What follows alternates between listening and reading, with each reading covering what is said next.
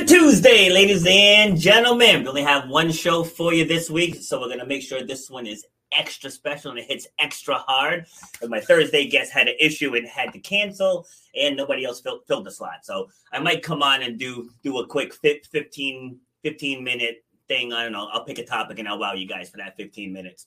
So if you're brand new to the show, we're all about overcoming obstacles, we're about defying the odds, helping you clear the path to whatever's blocking you from what you really want to get out of life. This is episode number 251, and we're going to be talking about how to reclaim your power after trauma. So now that can go a very, very wide range because there's a whole lot of traumas out there. But if you listen to the show regularly, you know I always say it's not about what happened, it's about how you bounce back from it. So that's where all the different traumas, they're all relatable. You know, yeah, there's different levels, but they're all relatable. And so that's the point of this show, is to help you, whatever you have inside that's holding you back, is to help you, to give you the inspiration to just tackle it head on, turn it into a powerful message, and just start sharing it, because you'll be surprised what doors are going to open when you do that.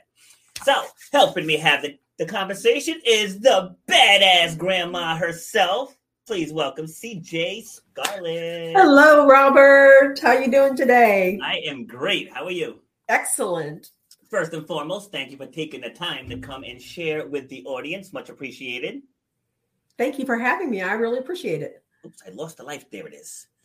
I keep the live stream on my phone just in case I get questions or stuff. All right. So where are you joining me from? Clayton, North Carolina, just outside of Raleigh. Okay. That's eastern side, right? Eastern side. Very right. Yeah. You've been here. Because I like the western side. I'm a mountain man. Oh, I like the beach and the mountain. So I'm right in the middle. It's perfect. I'm 2 hours away from both.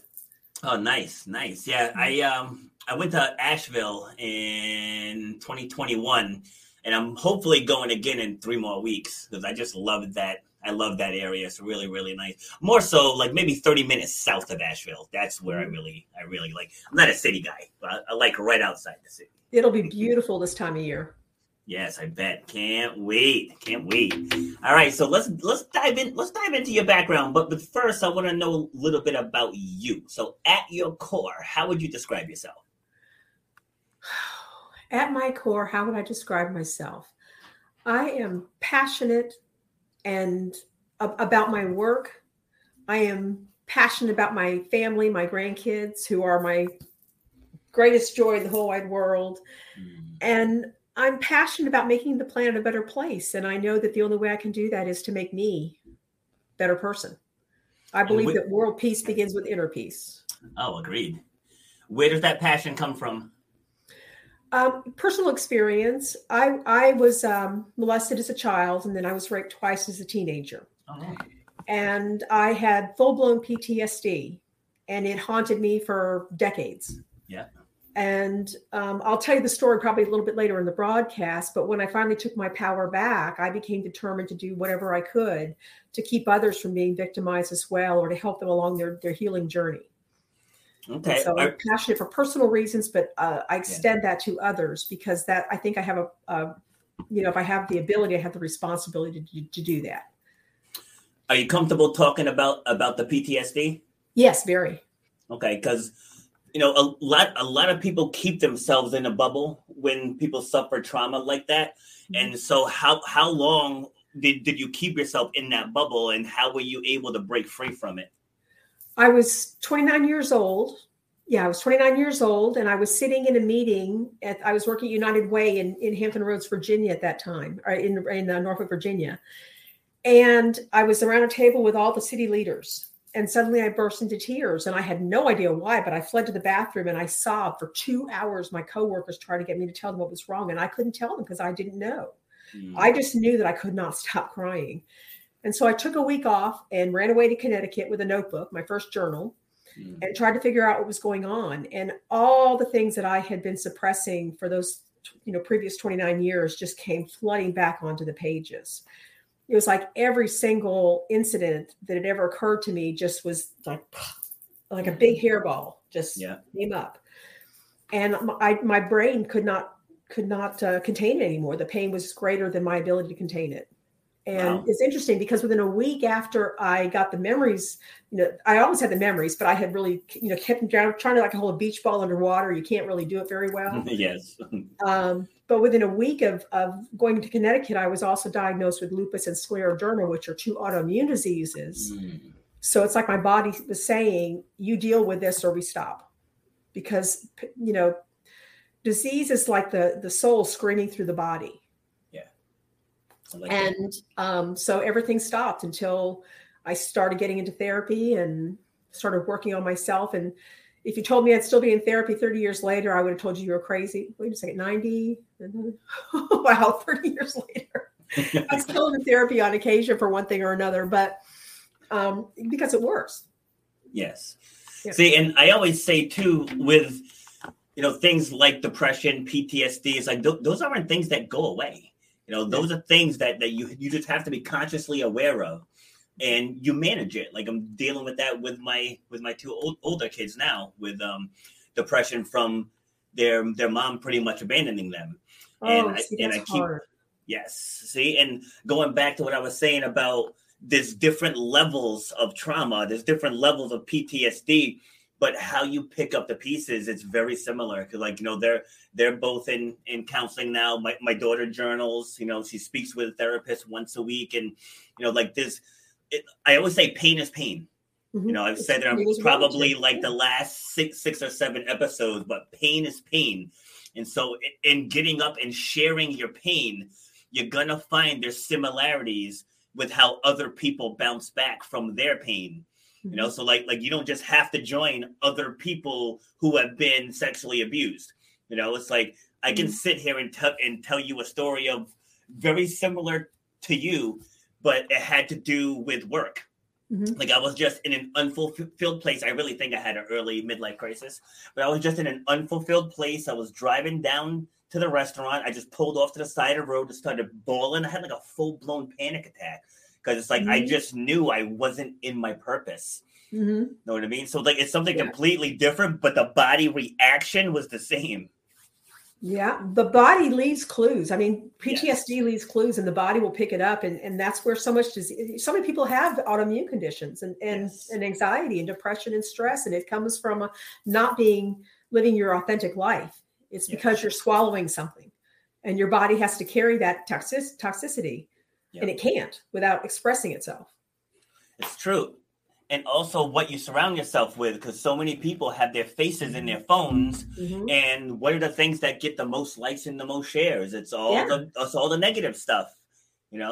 Exactly. That's what's all over the news. So you have your own drama, and then you're looking at other people's drama. So you're in a constant state of drama. Yeah, you're consuming other people's pain along with yours. And it's it's too much. You have to step back from it and take time. First of all, I want to say your kids are so lucky to have a dad that has got them in counseling and getting them the help that they need. Thank you. Because I think it was Frederick Douglass who said, it's better to repair. It's better to, oh gosh, I'm going to mess this up now. I know the quote. Yeah, you know the quote. Can you say it? Yeah, it's better to raise heal strong children than to repair broken men. Yes, that. Yes. That's what and it children, is. When children are traumatized one way or another, if they carry that PTSD, it becomes their way of functioning. Yes. For me, dissociation was my main coping skill. I would dissociate. I would leave my body and just become so numb to what was happening around me. The problem was I didn't just do that when trauma was happening. I was doing it all the time. Yes. And so I missed out on a lot of my life, and I was wondering why I couldn't feel my heart. And it was because I was so disconnected from my own body, my own heart, because of the post-traumatic stress. Yes. So you start counseling, you start journaling. What were your next steps to moving forward? I was a single mom at that time, which was really tough because my sons, they were only 3 and 5 at the time, 3 and 6 at the time. And I quit my work at United Way. And I got back into school. I had never finished my bachelor's degree. So I got back into school. So I was going to school full time, raising 2 kids on my own with no family help. Wow. And was dealing with these serious autoimmune conditions. So I was sick a lot. And if you told me today that I had to go back and do all that, I would tell you you're crazy, because it was just so much to handle. Yes. But I struggled my way through the counseling, through the therapy, and kept getting better and better by day. Yes. I remember one day I was walking somewhere and I just felt this sudden sense of something. I didn't know what it was. And I was like, what am I feeling? And I realized it was contentment. I had so little contentment in my life that when the feeling came, I didn't know what it was at first. Yeah. And I began to build on that. The problem was, I was sick on and off over the years, and I was able to go back to work in 95. I took over as 94. I took over as executive director of a child advocacy center for abused kids. And that was really, really important work. And what was the best part about it is you would see these poor traumatized children coming through your doors, but 6 months later, they would leave healed, because once they were told it wasn't their fault, once they were validated and they were removed from the situation where they were harmed, kids are so resilient. And so it was very rewarding work. And then I became the director of victims issues for the North Carolina Attorney General's office, where I work with domestic violence centers, rape crisis centers, and child advocacy centers. Wonderful job. But I left the Attorney General's office in 98 to become an entrepreneur. And unfortunately, I started this big company, this big internet company, right before the big internet bust, bubble burst. Yeah. But I became ill from the lupus. It just jumped me again. And I became so debilitated and disabled that I could not have lifted this cup. I couldn't turn a doorknob. I had to go up and down the stairs on my hands and knees. I was on massive doses of steroids. And so my weight ballooned to 240 pounds, and I was miserable, and I looked like an old lady on her last legs. Let me pause you right there. Sure. All right, let me pause. So, look like a miserable old lady. Let me write that down, so we can pick back up there. Now, because you had mentioned in 1998 you decided to leave and become an entrepreneur. So I know there's a lot of people right now that are in a career that they can't stand. Mm-hmm. And they have an idea, or they have something else that they wish they could be doing, but they're just deathly afraid or just don't know how to take that first step. So can you just take me through how you made that decision and then ultimately followed through with it? Absolutely. Well, I love my work at the Attorney General's office, and I accomplished a lot and helped thousands of victims in the process. I'm an idea person, and I am constantly getting ideas from the cosmic consciousness. And I got one night to start because I was disabled myself. I didn't know what products there were out there for me. I started thinking, well, a lot of people must not know what products are out there. So I was getting ready to go on to speak to do a speaking engagement in Manchester, England. And I asked my doctor if they made walkers with wheels. And she said, I don't know. See if you can find one. Here's a prescription. And I found not only that, but a whole host of products. And I thought, this is fantastic, but nobody knows about these things.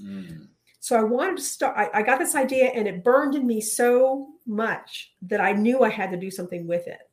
And so I quit my job, and I started this company called Healing Tree that was going to have a database for people with disabilities. You could look up products by body part, disability, or function. So if your mother broke her hip, for example, you could put in hip replacement or kitchen, and you would come up with a whole list of products, 10 things you could use in the kitchen to make her life easier and less painful, things for her car to help her, things in the bathroom, walkers, breachers, all these different products. And we were well on our way to starting the company when the lupus just jumped me, and I had to close the company, and it broke my heart. But being an entrepreneur is the coolest thing. I mean, I'm still an entrepreneur. I've been an entrepreneur so long, I've gone feral, and I could never go back. It's so true. Yeah. So you had mentioned earlier about reclaiming your power. So since I named the show How to Reclaim Your Power After Trauma, let's talk about how you made that happen. It was an internal thing. It was a shift in consciousness. It was a shift in perspective where I thought I didn't realize how much I was a victim, that I thought like a victim and acted like a victim. If you had told me I had victim mentality, I would have been furious with you. But I had this awareness that I was very much a victim in my mind. And I'm such a powerful, I had been in the United States Marine Corps as a photojournalist. I had been a firefighter with the Forest Service. I didn't want to be a victim and come across as a victim. I wanted to come across as a formidable woman. Yeah. And so I kind of pulled myself up by the bootstraps and thought, okay, I can either believe that life is happening to me and I have no control over it, or I can take control over my own damn life. Yeah. And when I did, there was this shift. There was this pivot. There was this click inside that put me back from the back seat of the bus to the front seat of the car, where I was in full control. All right, let me jump in again, just because I wanna focus on that word victim for a second, because people get so triggered by that word, because it's kind of like the word vulnerable. People associate vulnerable with just you're weak, you're a crybaby or whatever else, and those are two very powerful words, because when you have that victim mentality, it stops you from moving forward. It stops you from healing and actually feeling what the trauma did to you, because you're keeping yourself in that perpetual state of hurt/pain, and stepping out from that mentality is where everything can change. Because I always tell people, when you're in the fire, you can't see the fire. Mm-hmm. The only way to see the fire is you have to step out of it. Yes. So once you step out of it, then you can see the scope of what you were actually doing to yourself. Mm-hmm. And then you're like, you know what? It really wasn't this. It was me. And that's the biggest shift that people can take in moving forward from these traumatic experiences. That is so profound. That is so profound what you just said, Robert. Thank you. I use the analogy of drowning. When you are in the middle of drowning, you can't think about anything else. That's true. Just and if breathing. You stay in this perpetual state of drowning and you're pulling people down with you, and whether you know it or not, if you're in that state, you are pulling people down with you. Yes. You are stuck in victim mode. And when that shift occurred, I went from being a victim to a survivor. Yes. And then one day, I'll tell you about later, I shifted from being a survivor to a thriver. I feel like, no, I'll get to that later. No, go ahead. You can jump in. Well, I've come so far in my healing journey that I'm going to tell you about in a minute, that I don't even feel like those things happen to me anymore. I feel so much compassion for my child self, the poor young girl that had these terrible things happen to her, and who made her own tragic choices that led to even more trauma. Yeah. And I've done so much healing work that I feel like I've healed all my ancestors in the process. I like that. See, and I always say we owe it to our ancestors to not be a victim. Yes. We owe it to them. Yeah. It's a miracle we're even here, if you think about it. With all the people on the planet that we're here. Yeah, because I always tell people I don't owe anyone anything. But it's true. Like, those people who actually suffered worse than what we did, we owe it to them to not let this life break us. That's right. And that's what it boils down to. Like, that's why the show is called what it's called.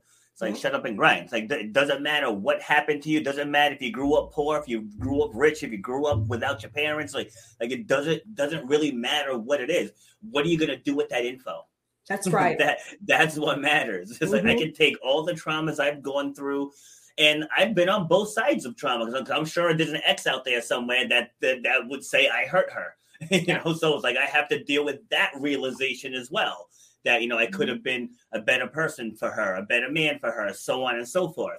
But it's like, to get here on a public forum and just admit that, like, it's powerful, because once you face it, it can't hurt you anymore. One of the hardest days of my life was probably in 1995. And I took my first really good look in the mirror. It was a figurative mirror. It wasn't a literal mirror, but I've looked at my own behavior over the years. And this is when the real shift occurred. Yeah. And I saw how my actions intentionally and unintentionally hurt other people. Yes. And I owned up to it. Yeah. And I decided to make amends. We spend so much of our time, we have a junk drawer in our head. And just like the junk drawer in your house is full of old stamps and sticky pennies and paper clips and crap like that. Soy sauce from the Chinese food. Yes, and sauce from the Chinese food. Exactly. I've probably a dozen of those in my drawer. But we pick through the junk drawer of our mind, and we push the things we don't like to the back, the things we don't like about ourselves to the back that don't look good. And we pull out the things that make us look and feel good. And that's what we present to the world. In the meantime, that junk drawer crap is still there. Yep. And I went through that junk drawer with a fine-tooth comb, and I saw things and had to come to terms with things that I was so ashamed of, that I so regretted. but it was probably the most amazing work I've ever done, because unless you are willing to do that, you cannot become a fully actualized human being. Agreed. Yeah. See, and even as a speaker, sharing those stories, because like whenever you take action, you unconsciously give other people permission to take action. Exactly. Because everybody is so afraid of judgment. And the word vulnerability is there again. You have to be vulnerable enough to say, I made mistakes in my life. I made very poor choices that led to harm to other people. Yes. And those are the people that get it. Yeah. The ones that can own up to that are the ones that get it. Yeah. And you have to realize that we are just one of billions of people, right? Not everyone's going to like you. No, people are going to click on my show and click off. It is what it is, So I finally come to the realization that I'm not everyone's cup of tea. And that's okay. It really is. It's okay. It's like I watch some people that I just can't stand them as a presenter, but their content still sucks me in. Because like not everybody is extroverted. Like there's this one guy, his voice is so monotone and he just drags it. But his content is good enough for me to deal with that. So just the point is, it's like you're not going to be 100% everything to everyone. We're heroes to some and monsters to others. Every one of us, we think our friends like and love us, but there are people out there who the reason telepathy we can prove telepathy is not real and telekinesis and all that other stuff is that everybody would be dead. There's always somebody wishing we would just drop off the face of the earth. There's somebody that wishes terrible things would happen to us because they're so angry with us. That's so right. And you just got to accept that. That's true. We've hurt people, and intentionally or unintentionally. And I'm going to put that in unintentionally part in there because a lot of the stuff we do is unintentional, thoughtless things that we do. But the things we do intentionally, you've got to own up to that. Yes. Yeah. And like a conversation I was just having with my daughter, like about your personal feelings, because she's 20, so she's, just coming into discovering herself and all that stuff. And I keep telling her, I said, the number one thing you have to do is you got to safeguard your feelings. You got to safeguard it. Like you're in control of what bothers you. It's like you really are. You're in control of what bothers you. Like people say things to me and it bounces right off. It's like, I don't let that bother me because this show is all about motivation and inspiration. I have another one that I do that's a debate show. And, debate shows, it's like, debate shows can get ugly, but and when people disagree, they start slinging insults. And I just sift through. No, stay on topic. Address what I said. Don't talk about my education or my this or my that. Answer my question. That's very timely because there's people have just, it's like a Pandora's box opened up over the last several years that just makes that actually almost glorifies the worst of ourselves. Yeah. It's a caricature of who we are and it's ugly. It's ugly. Yeah. And everybody feels like they've got permission to be trolls on everybody else, especially online. I mean, my God, it's just the things people will do things, say things online they would never say to a person's face. They could be the nicest person in the world, but they can get online and just get. So I tell you what, I consider myself a nice, kind person, but I get on Facebook and sometimes I have to go delete because I start typing something in response to somebody's post. I can't say that. I don't want to say that. I don't want to be that person. Yes, it's like I use my Twitter account for my debate account. All of my other online platforms, they're all motivational, educational stuff. But Twitter, I let the horns come out a little. But even when I'm debating someone, I keep it respectful. Yeah. Even though people try to throw jabs at me and stuff, I'm like, okay, all that being said, please answer my question. I just leave it at that. Because if we create a society where we can't ask questions, this is actually going to make people's trauma and PTSD worse. Yes. Because they're going to be even more afraid to speak out because people are so damn judgmental. Yeah. There's nothing wrong with being provocative. It's just when it devolves to hate and invective and viciousness. Yes. And unfortunately, that's the stuff that gets the engagement, though. Yep. Unfortunately. We really have to police ourselves to make sure that we're not. I view life as like this river of consciousness. Yes. And just like a regular river, people can throw cigarette butts and old tires and trash and styrofoam cups and stuff like that pollute the river. The same thing happens with the river of consciousness. Yes. We start saying you're a horrible person, or you didn't vote like I did, or the riots were not an insurrection, or whatever you want to say. And that's like throwing mental garbage into the river of consciousness. We are polluting it with our thoughts. Yes. And we really have to police our thoughts to make sure that we're not, I might have a little teeny bad thought. Well, that's a cigarette butt. I may have a really big bad thought. And that's an old car that I'm throwing to the river of consciousness. That's going to stay there and pollute the whole dang thing. Yeah. Very true. That's a great analogy.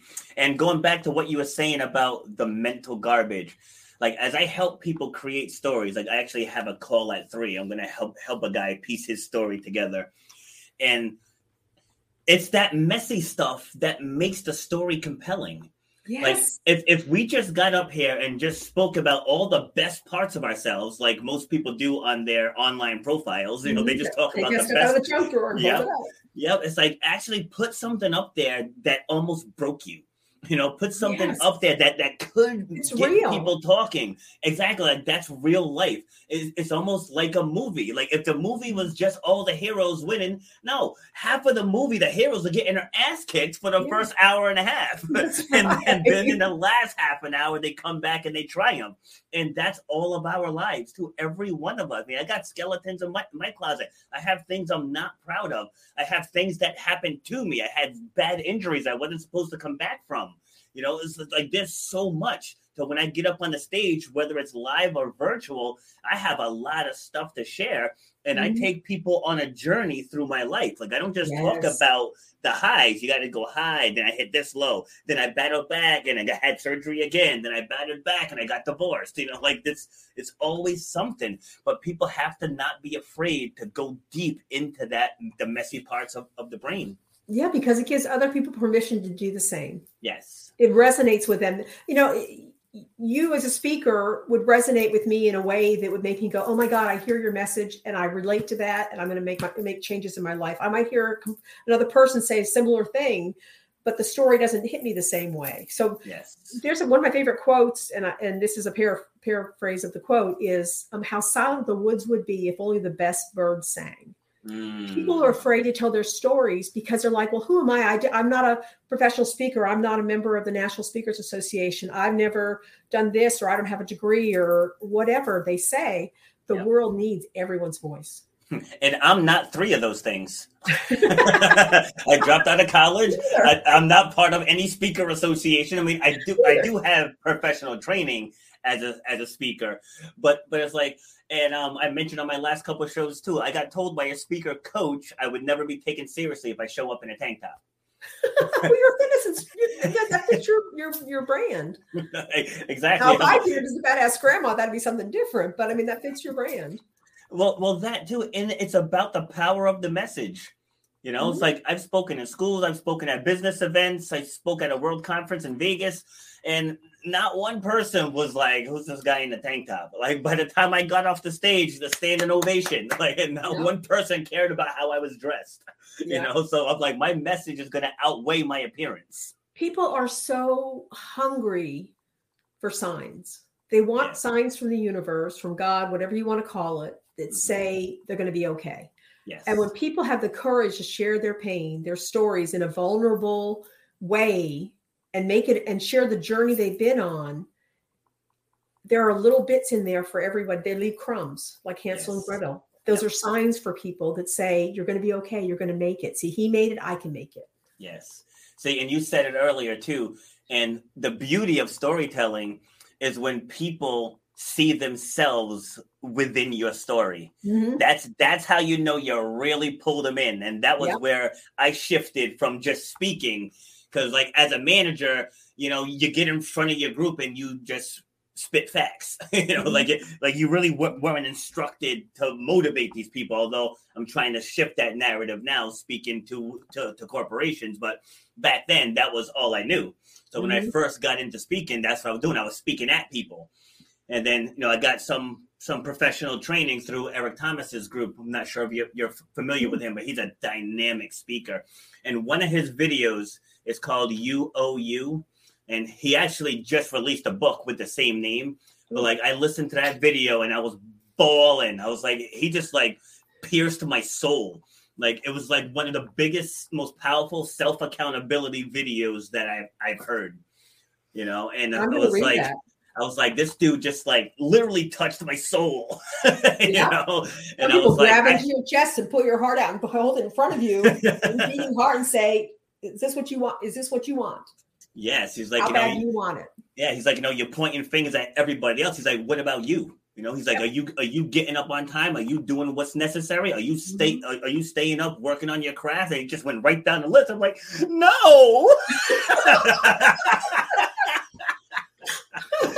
I was like, damn it, I'm not.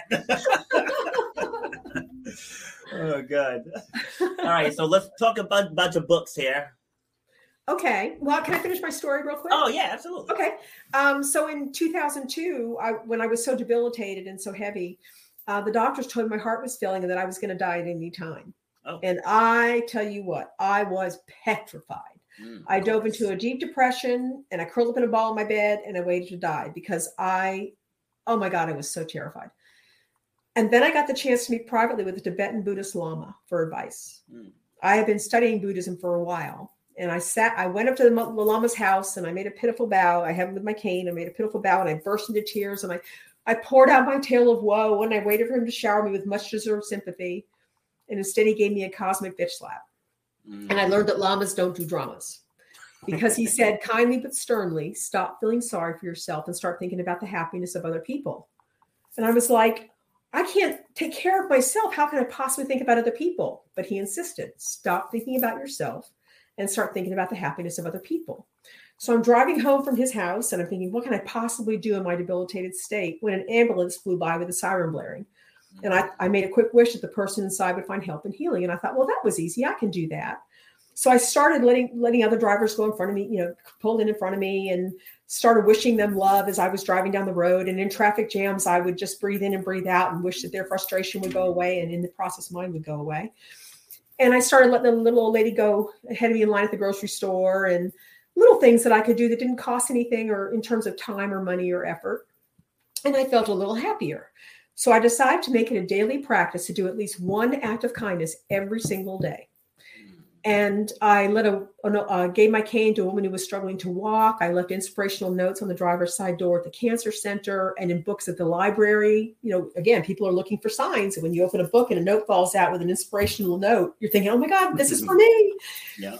Little things like that. And I volunteered at the Red Cross after Hurricane Katrina doing database work. And I felt happier because what had happened, I had become so consumed by my own suffering that I forgot that everyone's fighting a hard battle. Yes. I forgot that everyone is suffering in some way or has suffered in some way. And doing these acts of kindness reconnected me to my own humanity and to humanity at large. And I reached a point where I was so happy that it didn't matter whether I was sick or well or even living or dying. I was just content. And at that point, my condition went into remission, all within 18 months after I started doing these acts of kindness. That's awesome. Today, 20 years later, after they told me I was going to die any day, I feel better than I felt in the last 30 years. That's amazing.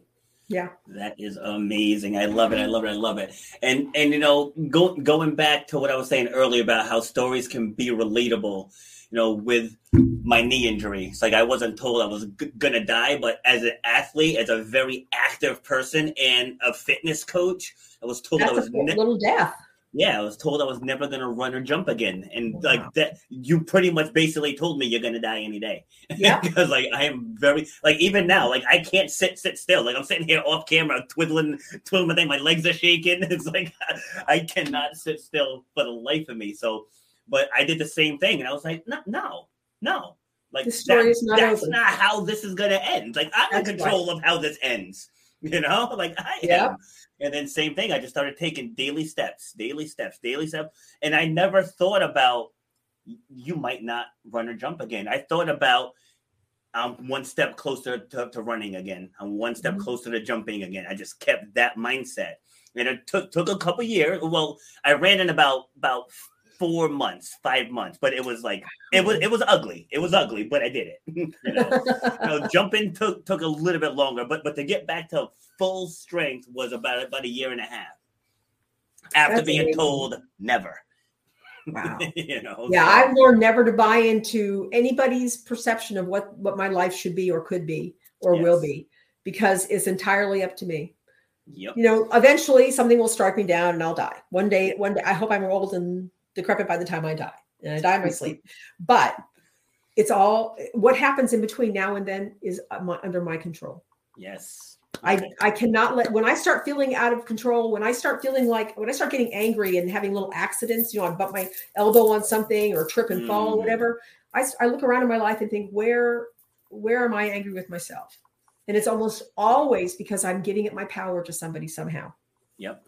Yeah. Somebody or something. Yes. Somebody or something. Somebody or something, whether it's an employer or a child or your spouse or whatever. So true. And reclaiming your power is not an act of aggression. Reclaiming your power is an act of love. No. I hated myself for most of my life. For the first 50 years of my life, I loathed myself. And now, oh my God, I'm like a teenage boy. I'm like, why teenage boy? I do that now. It feels so good to love myself like this, because the only reason I can is that I look at my whole self, not just the parts that feel good.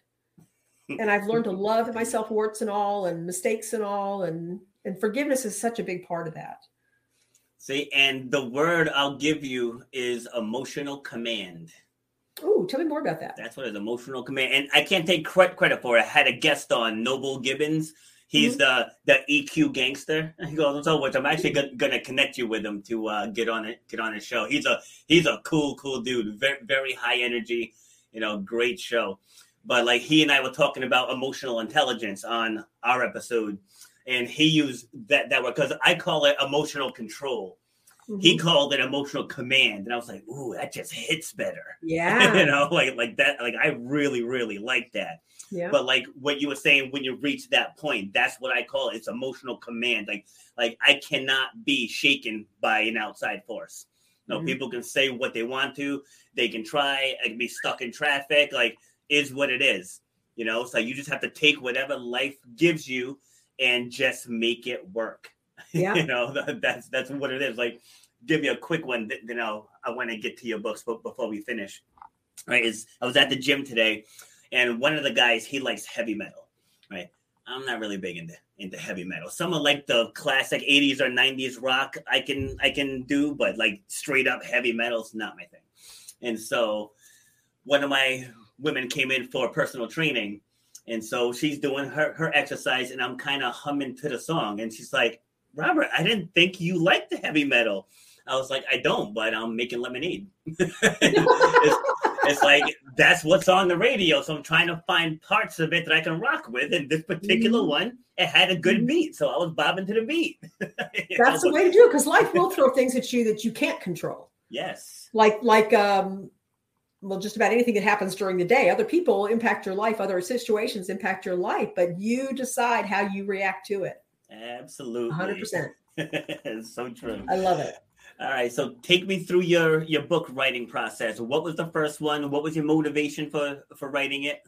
The first book I wrote in 2008, and it's called Neptune's Gift, Discovering Your Inner Ocean. And it's about the spiritual lessons I learned, not religious lessons, spiritual lessons I learned along my journey from my illness through where the Lama took me. It's an allegorical tale that I got from Tuesdays with Maury. Yeah. The little one paragraph story he shared about the average wave who's afraid because he's going to crash on the shore until he meets a larger wave who teaches him that he's not a mere wave, but the ocean itself.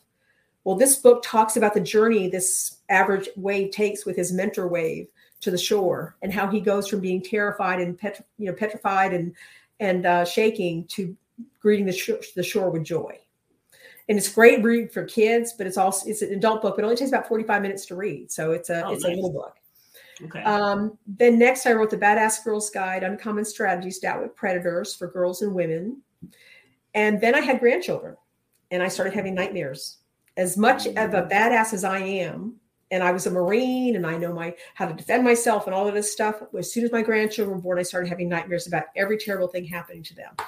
And I thought, I can't live like this. And so I thought, well, what can I possibly do to protect them? And I thought, well, I'm a writer. I'll write books for the parents about how to teach their kids to protect themselves. Because the parents think, well, nothing will happen. I'll be there to take. No. You cannot always be there. And it's not even healthy for you to always be there. Yes. Parents need to teach their kids how to protect and defend themselves from bullies and cyber bullies and sexual molestation and sex trafficking and all that stuff. So I wrote 2 books, Badass Parenting and Heroic Parenting, which are the same book, except Heroic Parenting is PG rated and Badass Parenting is not PG rated. Okay. And that's for parents of kids 0 to 9. And I'm finishing up now my next book for parents of kids 10 to 18 called The Badass Parent's Guide to Predator Proofing Tweens and Teens. Mm. And the most important thing I've ever written in my life is in that book. It's a chapter on sexual consent. Okay. That I'm probably going to publish as a single book by itself, just because it is so damned important that every kid needs to be taught what's in that chapter. Yeah, I think it was either a guest or 2 ago we were talking about that, because she was sexually abused also, mm-hmm. and she was talking about like doing an entire thing on consent and why it's mm-hmm. important. Actually, I think it was Rachel. That Grant. Would keep so many girls and boys from being abused. It would keep so many boys from inadvertently doing something to their partner that their partner doesn't want, because they're clueless. Yes. They don't know. Yeah. I mean, there are predators out there, but there are also a lot of clueless kids who make mistakes. I agree. And so this chapter is about keeping your child from either becoming a victim or an inadvertent predator. Okay. All right. So what's next for you? Oh my gosh, everything. I don't know. Do all the things. I still have more books in me, I'm sure. A lot of travel, spending time with my grandkids. My favorite thing I do right now, I'm the vice president of Harmony NC LGBT Chamber of Commerce. Mm-hmm. And we're working on opening the nation's very first LGBT co-working space. Ah. And that's the bulk of my time. What? So what does that mean? That means it's, what a co-working community is, a co-working space where people go and work. They have offices and just gotcha. plop down in. Okay. This will be geared toward LGBT professionals and business owners and allies. Okay. To use, because it's not always safe for people to go to their workspace and be 100% themselves. And so we're going to give them a safe space to be. Awesome. Good yeah, stuff. Very exciting. So give us some final words and let people know where they can connect with you. Okay, final words would be my secret to happiness. 2 steps to happiness. Step number 1 is recognize that everyone wants to be happy just like you do.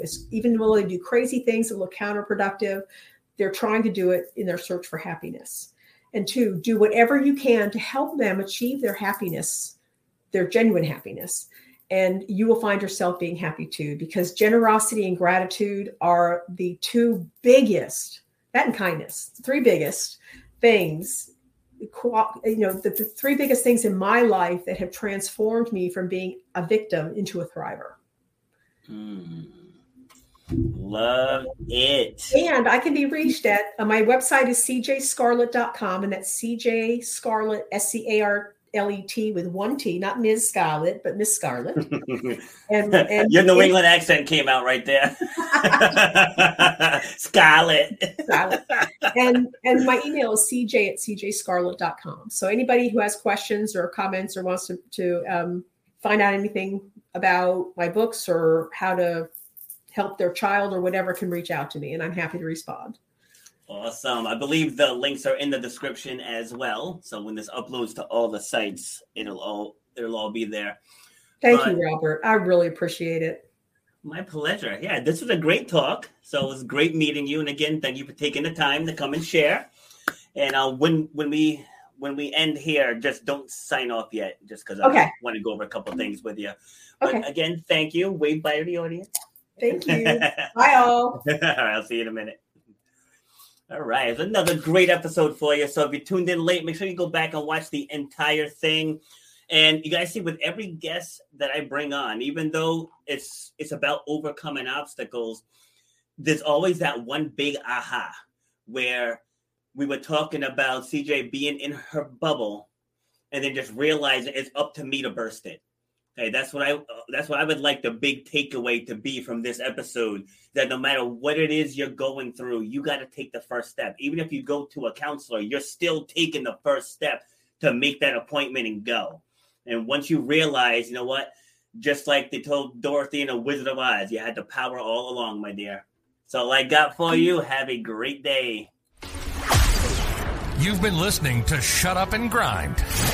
We hope you've gotten some useful and practical information from this show. Robert has over 20 years experience pouring his knowledge and expertise at many events in the service and fitness industry, as well as secondary schools and universities. He has a true passion for helping others break through the barriers that are holding them back. To book Robert B. Foster to speak or to reach out, go to robertbfoster.com. Till next time, shut up and grind.